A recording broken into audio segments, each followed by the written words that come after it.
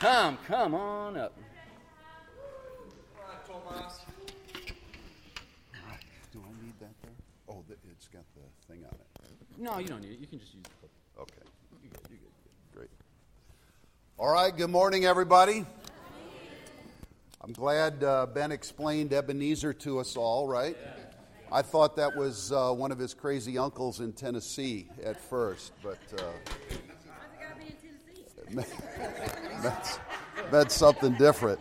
I also wanted to put a plug in here to all the marrieds this Saturday, 5 to 6, right here at Aquinas. I want to let you know you're not going to see me for a while. I'm leaving Thursday, and I won't be back until October 11th.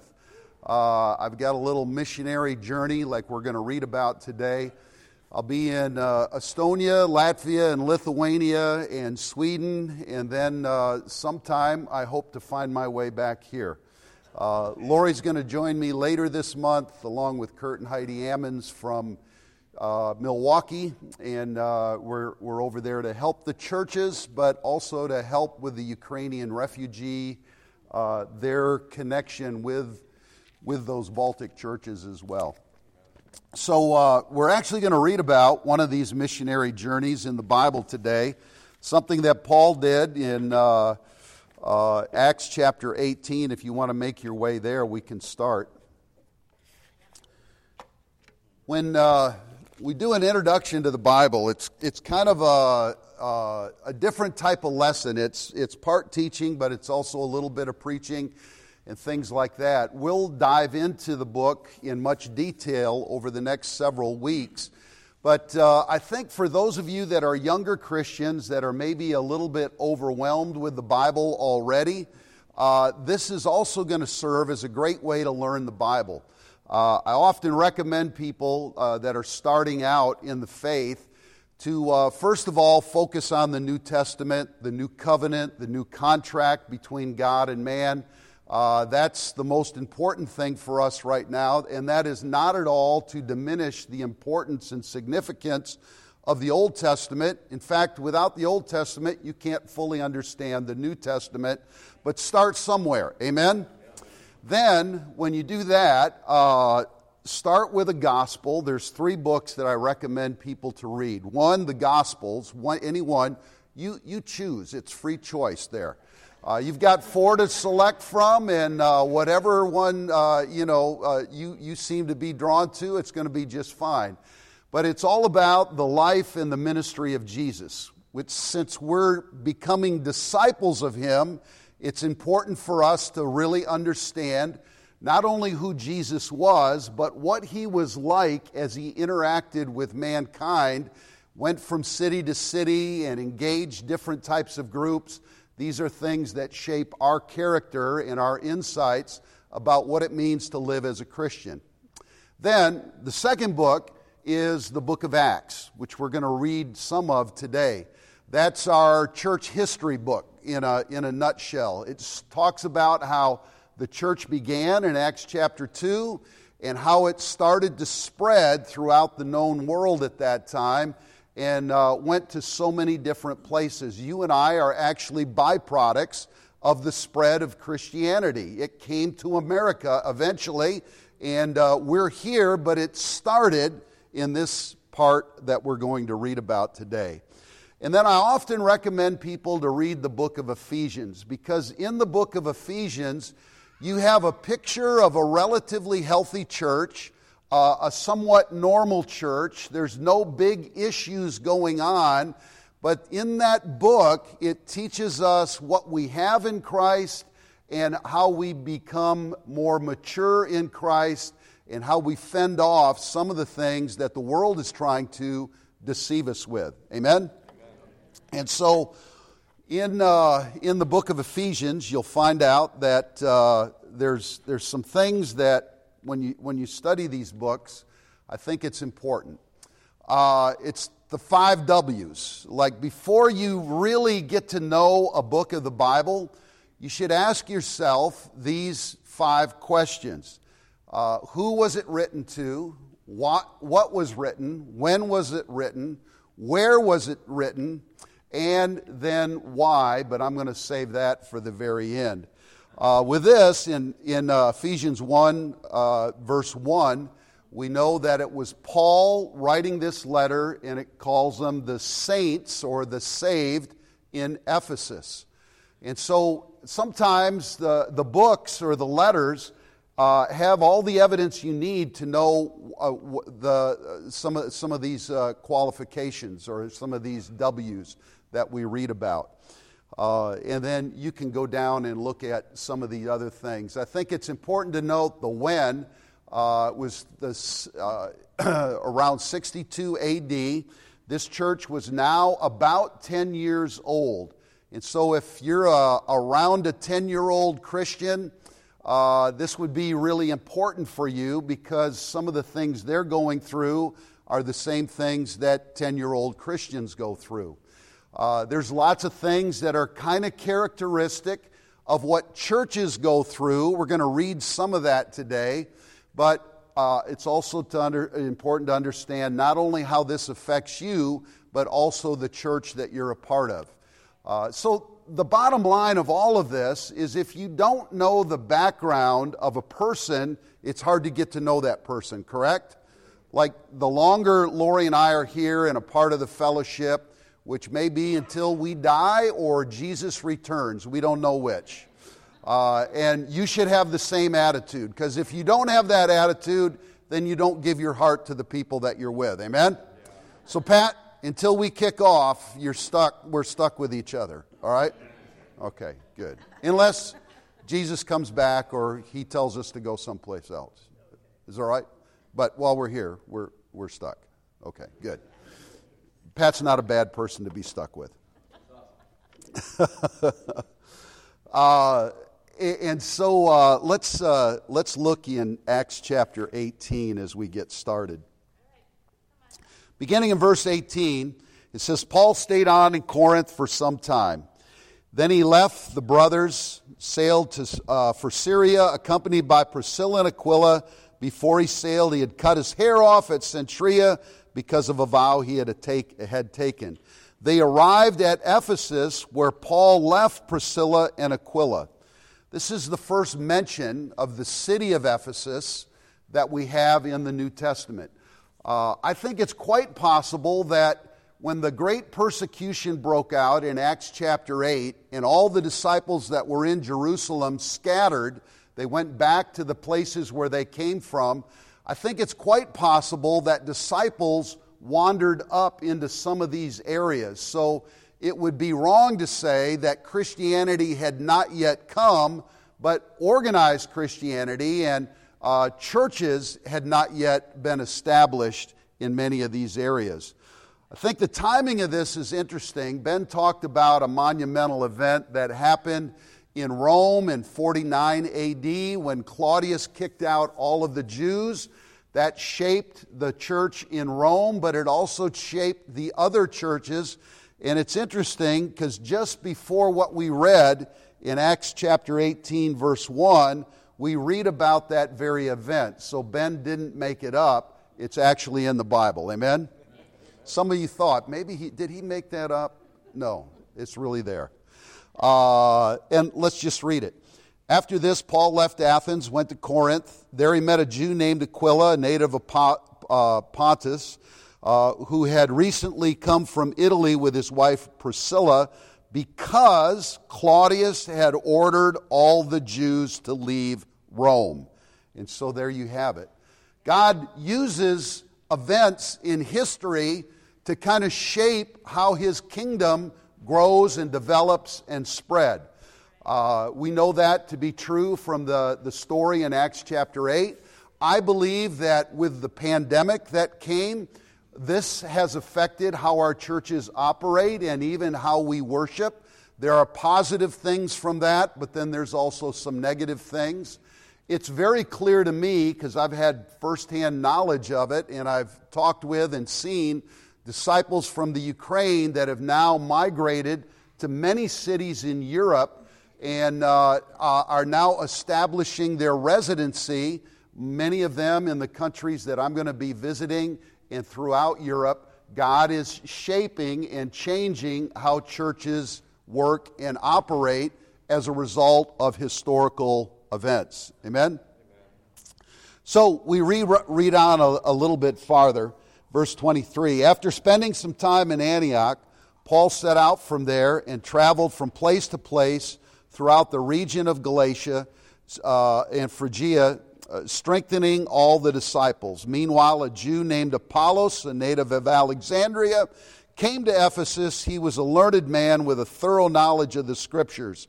He'd been instructed in the way of the Lord and spoke with great fervor and taught about Jesus accurately, though he only knew the baptism of John. He began to speak boldly in the synagogue. When Priscilla and Aquila heard him, they invited him to their home and explained the way of God to him more adequately. Some translations have more accurately. And so we have this little timeline that starts to develop now, where we're before the book of Ephesians was actually written. This is kind of the ground floor of things that start to develop. A lot happens in Acts chapter 18, 19, and 20. Then we have the letter that Paul wrote to the Ephesians around 62 AD. We also have some other evidence in the Bible of what was going on in Ephesus from 1 Timothy, 1 and 2 Timothy, some of the things that now Timothy, the evangelist of the church, was having to deal with. And then we read about a very sad state of affairs much later in the first century in Revelation. Some of these dates I have asterisks by because not all scholars agree on the exact dating of letters and events and times. Some we know because they're corroborated not only within the Bible, but also with historical records that are not biblical, and we can have a pretty certain idea of when some of these dates hit. So keep that in mind. If you have read something that says something other than these dates, it doesn't mean you're right and I'm wrong. It doesn't mean that I'm right and you're wrong. It just means people have some different opinions of all of that. And it seems like that's what Wednesday nights are going to be all about. Amen? We can still like each other. I'm even open to the idea that if you're an Ohio State Buckeye fan, there's like a little window of opportunity that we could still enjoy fellowship with each other. But you'd have to be real careful what kind of clothing you put on. You know what I'm saying? All right. Acts chapter 19, let's look in verse 1. While Apollos was at Corinth, Paul took the road through the interior and arrived at Ephesus. There he found some disciples and asked them, "Did you receive the Holy Spirit when you believed?" So Paul, where am I? Verse, then he says, verse 3, "Then what baptism did you receive?" "John's baptism," they replied. Paul said John's baptism was a baptism of repentance. He told the people to believe in the one coming after him, that is, in Jesus. On hearing this, they were baptized in the name of the Lord Jesus. This all happened just like Apollos, some people that knew a lot about Jesus but didn't have it all accurate in how to become a Christian. These two things happened in the city of Ephesus. As we go around and we share our faith and we try to study the Bible with people, we're going to find people just like that. In fact, there's a good chance that many of you are people just like that. That you love God, you love Jesus, you know a lot about Jesus, you know about what it means to be a disciple, but perhaps somewhere along the way in the teaching that you received about how to have your sins forgiven, when they're forgiven, and when a person goes from lost to being saved, maybe some of those things are a little bit different. And these two examples of Apollos and these disciples that Paul ran across are great for us to study out personally. I don't want to point the finger at anybody, and I don't want to accuse anybody of not being saved, but I would ask all of us to take a look at what the Scriptures teach, compare it to what we believe, and if there is a discrepancy, to have the personal integrity, love for God, and actually love yourself enough to admit the truth so that you can get right with God. Lori and I, over the last 40 years, have studied with a lot of people that we felt like were, in some cases, more disciples than the disciples in our church. And it's a dilemma, isn't it? Like, man, my heart goes out to them. I respect how they live. I respect their thinking. They study their Bible more. They pray more. They're more generous. They serve and all these things, sometimes more than people that we've worshiped with for a good long time. And we should all be convicted by that. But at the same time, there is a specific moment in time when a person goes from lost to being saved. And in both these cases, Priscilla and Aquila and Paul loved these individuals enough not to just give them the benefit of the doubt, but to ask some serious questions about their salvation. Some of you that have been visiting for a while, you know a little bit about what this church is all about. You walk in and you've been here and you've been coming and going, and you know what the Scriptures teach. In some of these cases, maybe there's a conversation that needs to be had or has been had that you haven't responded to yet, but it really does revolve around this very point. Just like in Ephesus, did you become a Christian the way the Bible talks about? I was baptized as a baby. I don't remember it. I'm pretty sure I didn't like it, though. Then, kind of in between high school and a little bit after that, I read a book that told me to pray Jesus into my heart, and I did that. And that stuck for about 24 hours, and then I was kind of back doing to whatever I did before, which, let's just say, we don't want to talk about all of that right now. And then, in 1982, Lori and I were already married. We stumbled across this sister down in Tampa, Florida. She reached out to us, and she, with the help of some other people, started to open up the Bible with us. And we realized that even though we believed we were Christians, we could see clearly in the Bible that our approach to salvation was very different than what the Bible actually teaches. And so then we were in this situation that perhaps some of you are in right now. Will I follow God and His Word, or will I diligently hold on to the things that I was taught at a much younger age? Some of these things have come through family members and friends and churches that your family as a whole has been a part of for generations. You've got to be willing to let go of that and realize that there is but one way to be saved. We're not the only ones saved, not even in the city of Grand Rapids. There's lots of people that are saved that aren't at this fellowship this morning. But there is one way to be saved, and that's part of what was established early on in the history of Ephesus. Then in Acts chapter 20, some time goes by, Paul leaves, he comes back to a little place called Miletus, and he has a final conversation, or what he thought would likely be the final conversation he has with the eldership that had been grown up in Ephesus. And towards the end of this interaction of Acts chapter 20, I want to pick up on a couple things here. He says in verse 22, "And now compelled by the Spirit, I'm going to Jerusalem, not knowing what will happen to me there. I only know that in every city the Holy Spirit warns me that prison and hardship are facing me." Be quite a lifestyle to live, wouldn't it? "However, I consider my life worth nothing to me, if only I may finish the race and complete the task the Lord Jesus has given me, the task of testifying to the gospel of God's grace. Now I know that none of you among whom I have gone about preaching the kingdom will ever see me again. Therefore I declare to you today I'm innocent of the blood of all men.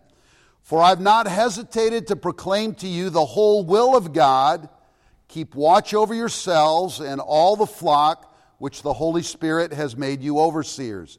Be shepherds of the church of God, which he bought with his own blood. I know that after I leave, savage wolves will come in and not spare the flock. Even from your own number, men will arise and distort the truth in order to draw away disciples after them. So be on your guard. Remember that for 3 years I never stopped warning each of you night and day with tears. Paul taught a lot more than the gospel. It's a great starting point. In fact, it is the starting point for everybody in this world. But there's so much more to learn other than just the gospel itself. There's things that are deeper doctrinal issues that we need to learn and study. There are things about character and how to view the world that we live in that we need to learn and study. And evidently, Paul spent a fair amount of time teaching these things in addition to the gospel. One of his warnings, and we can kind of piece together by history that it hadn't happened yet, but he was preparing them for a time when there was going to be division in the church. When people would actually come into the church and change the scriptures around, distort them, if you will, in order to draw away disciples after them. This has happened in nearly every church that I've ever been a part of. Sometimes in big ways, most of the time it starts with a brother, a sister, a couple with some little axe to grind or some weird little interpretation of an obscure passage that you don't want to build a whole theology around, but they're trying to do it. And all of a sudden they pass that on to this person and that person. There's a little buzz that starts to develop. And the next thing you know, the whole fellowship is turned into turmoil because of exactly what Paul is talking about right here. As you go through your life as a Christian, there's always going to be things that come up that make you question. There's going to be a lot of things that you hear. And it's what you do in those moments of confusion where you will either help build up the church or you could actually be a party in destroying the church. I've been a part of the Grand Rapids Church off and on, really since it began out of Detroit. I don't even remember what year that was. Long time ago. Early 90s, something like that. Don't leave me hanging. Somebody, 99? All right, so almost, a long time. And I've known a lot of great things that have happened in the Grand Rapids Church. And I've known some things that have been very destructive that have happened in the Grand Rapids Church. Lori and I, when we led the Detroit church a number of years ago, we would help Ooman and Pam with some challenging things that would come up here from time to time. Before Ooman and Pam were here, we helped out the leadership group that was in place from Chicago and Milwaukee. So some of you that have been around a while, you know some of the history of the church, and it is because of this very phenomenon right here. We've got to be so overprotective of our unity that when we have conflict within us and issues arise, we got to talk about them, but we have to talk about them with the right person. Amen? If I grab another weak Christian or a brand new Christian and start vomiting all my issues on them, all I've done is laid the groundwork to destroy their faith. Some of you are not courageous enough and don't have the integrity enough to talk to the person that you have an issue with. Instead, you'll talk about them with everybody else. And so we all have to be on our guard about this very thing. Amen? You can study more about that. The Bible's filled with examples. So then the church is established now. It's up and running. It has mature leadership. People are getting baptized. There's a great vibe going on in the church. Some historians believe that Ephesus might have been the second largest city in the world at that time, with 250,000 residents. We know it was a thriving city, it was a seaport town, and a great cultural hotbed for those that lived under the Roman Empire at that time. There were a lot of trade routes that went from Ephesus out to other places. And later on, God used this, the establishment of the church, to actually be a vehicle for evangelism into the region of Galatia, Phrygia, and some of those places. And so this was a strategic place. Now, picture this. You've got a lot of people that are there. They grew up there in Ephesus. And then you've got a lot of people that move in from other places. I would say Grand Rapids is not too dissimilar from that. How many of you are local Grand Rapidians? I'm raising my hand because I grew up here. Northeast side, Plainfield, 4 Mile. Back in those days, we didn't go downtown. There was nothing cool downtown. And now all of a sudden, downtown's cool. Who would have thought? It just took me leaving for 40 years, I guess. So that means most of you, the vast majority of you, are transplants from other places.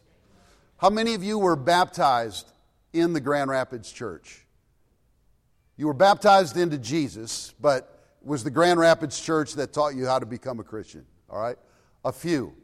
Many of you were converted in other places, other cities, other parts of the country. A couple foreigners too. People, you guys, Chantel, she's from Canada up there, over there. Here's a trivia question. Where's the only place in the United States you have to travel south to get to Canada? Minnesota. Detroit. It's Detroit. You got to go south. Look it up on a map. We don't have time to get into all that stuff. All I'm saying is, even in our church, where we have so much in common, we can go from one city to another. If you were to travel with me on this Baltic trip, you would feel like, hey, I don't understand what they're saying, and I certainly don't get what they're eating, but I feel like this is my church. You would feel that. Steve and Katrina are recently coming here, but they were converted down in Chattanooga, Tennessee, down there, down south. And they came for the first time last Sunday, and they felt like, this feels like the church. And they didn't know anybody here walking in. So there's a lot of that stuff that goes on that's good. But let's face it, we also bring a few bags of baggage along with us based on our experiences in other churches. If the church you came from had a lot of internal issues and leadership struggles, you may perceive that or bring that baggage with you and project that on what's going here. And that just isn't the case. You might have come from a large church where they have unlimited resources, so it seems to a small church. And, and you realize that those large churches, they pillage the small churches. They take our evangelists. Okay, now I'm just, that was therapeutic for me to get that out. Thank you. But you shouldn't expect the Grand Rapids Church to function like a 3,000 member church in Chicago. It's just different. They're different things. But we can all agree on what it takes. And so when you read through the book of 1st and 2nd Timothy, you find in this letter a lot of indications now what was going on, probably because of many of the same things that Ben talked about on Wednesday night. Now there's this mix of Jew and Gentile, the battle for control, what influence and what is sin, and so many other things along those lines. Just let's look at a few of these. 1 Timothy chapter 1, in verse 3. As I urged you when I went into Macedonia, stay there in Ephesus, Paul talking to Timothy, that you may command certain men not to teach false doctrines any longer, nor to devote themselves to myths and endless genealogies.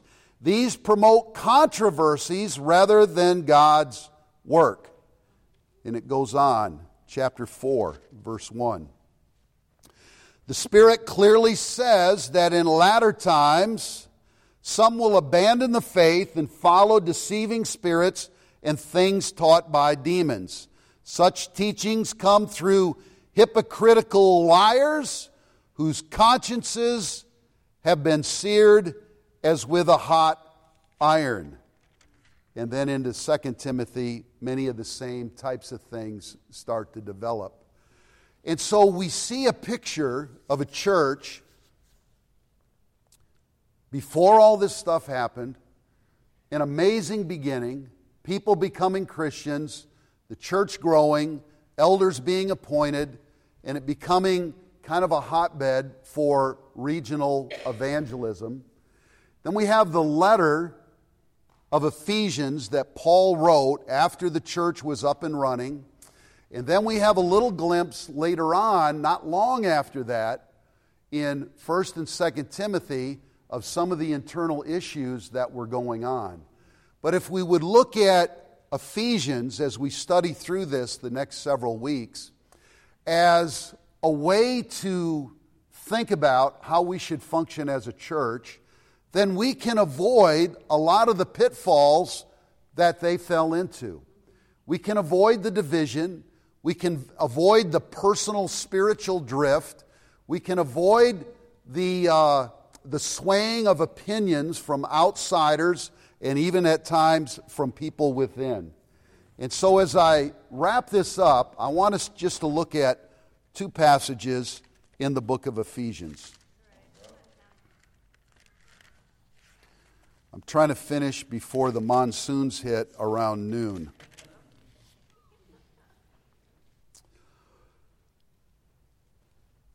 As I've read through the book of Ephesians, there seems to be a clear delineation between the first part of the book and the second part of the book. The first 3 chapters, let me turn this for you here, is basically encouragement. There's 2 ways to look at encouragement. I can say, Jeff, you're a great guy. It was so good having lunch with you the other day. And I'm glad that you wiped your mouth when you had that salad dressing coming down your corner. I'm just making that up. It's encouragement from the standpoint of, I recognize what you've done. I'm commending you for your faith and things like that. But then also encouragement comes from, hey, I want to encourage you to read your Bible, to not let your feelings control you. This is also encouragement that we read about throughout the Scriptures. And so this first part of the book, chapters 1 through 3, basically is this encouragement that we read about. In verse 1 it says, "Praise be to the God and Father of our Lord Jesus Christ, who has blessed us in the heavenly realms with every spiritual blessing in Christ. For He chose us in Him before the creation of the world to be holy and blameless in His sight. In love, He predestined us to be adopted as His sons." Verse 7, "In Him we have redemption through His blood, the forgiveness of sins." Verse 11, "In Him we were also chosen, having been predestined." Verse 13, "And you also were included in Christ when you heard the word of truth, the gospel of your salvation." Throughout these first 3 chapters, you hear a lot of encouragement like this. It's important for us to remember what we have. You didn't just get baptized in a plastic tub from Tractor Supply. I don't know how many of you did that, but some of you did, I know, because if you don't have a plastic tub, it's got to be gray. It's called a Rubbermaid stock feeder. And there was a time that no other water would have been adequate. It had to be out of a Rubbermaid stock feeder, okay? I got a smile out of the girls over here. Thank you. That was my goal, to get you guys to smile. All right. I forgot what I was saying now, but stock feeder. You're part of the kingdom of God. You didn't get baptized into the Grand Rapids Church of Christ. You got baptized into Christ himself. You're not a member of the Grand Rapids Church of Christ. You're actually a citizen of heaven. That's only part of what God did for you and me when we made that good confession that Jesus is Lord, and then went down into the water, was baptized, came back up. Our sin was gone. The Holy Spirit was placed within us by the Lord himself. We have all of this. And we have each other, a fellowship of people that have done the exact same thing. And so the first part of the book is encouragement. As we go through those first 3 chapters of Ephesians, you're going to be encouraged. And you'll be nudged a little bit and pushed a little bit to remember what you have. Don't give up on it. Hold on to it tighter. In fact, even grow deeper in these things that Paul highlights. Amen? And then in chapter 4, there seems to be a pivot in Paul's letter where he's now admonishing people to do certain things, which is chapters 4, 5, and 6. And let's read where this pivot happens in verse 1. As a prisoner of the Lord, then, I urge you to live a life worthy of the calling you have received. Be completely humble and gentle. Be patient, bearing with one another in love. Make every effort to keep the unity of the Spirit through the bond of peace. There is one body and one Spirit, just as you were called to one hope when you were called, one Lord, one faith, one baptism, one God and Father of all, who is over all and through all and in all. But in a nutshell, he just simply says, live a life worthy of the calling that you've received. We know this to be true because you've got to repent before you're baptized. That's what the Bible teaches, right? But repentance isn't only to be baptized and to get into Christ. Repentance is something, it's a lifestyle that we enter into. That when things come up in our lives, we repent in our thinking, in our actions, in our speech, in our marriages, in our parenting, things like this.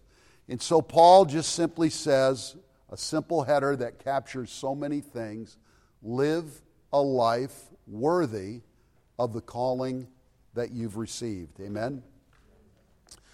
There's a little bit of background to the book of Ephesians.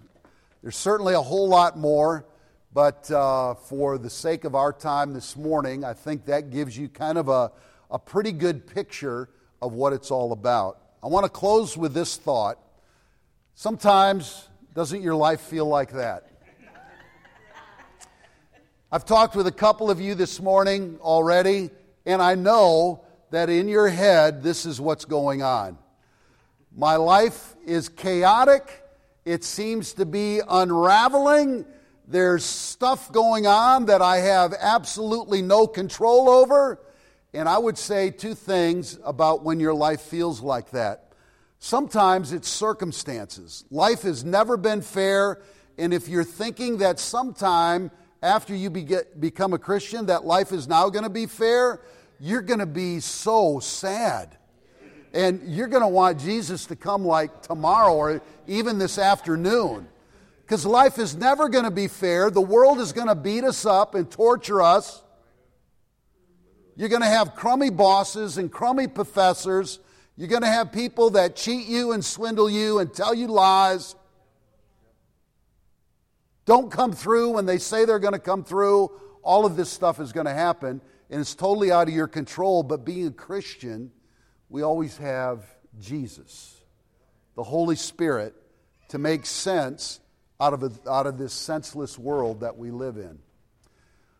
But I would also like to point out that sometimes when your life looks like this, it's actually self-induced. You've created it yourself by poor decisions, letting your emotions get the best of you, leaving messes behind you like unresolved relationships and things like that, bombing out on an exam when you know you didn't study before you went into it. That's not the world, that's you. And sometimes our messes are because of that. And so I would just encourage us to think about the why. The why of Ephesians are these two things. Paul wanted these disciples, 10-year-old disciples, to remember how good they have it as a Christian and to never look back. And then he wanted them to make sure that they were honing in on the life that God had called them to live so that they could enjoy life to the full while they're here on this earth, but also to have a life that attracts others to become Christians as well. And so there we have it, the book of Ephesians, the introduction of it, and we'll dive into it much deeper later on. Amen? Are we taking communion now, or what are we doing here, Ben? All right. Ben's going to pray.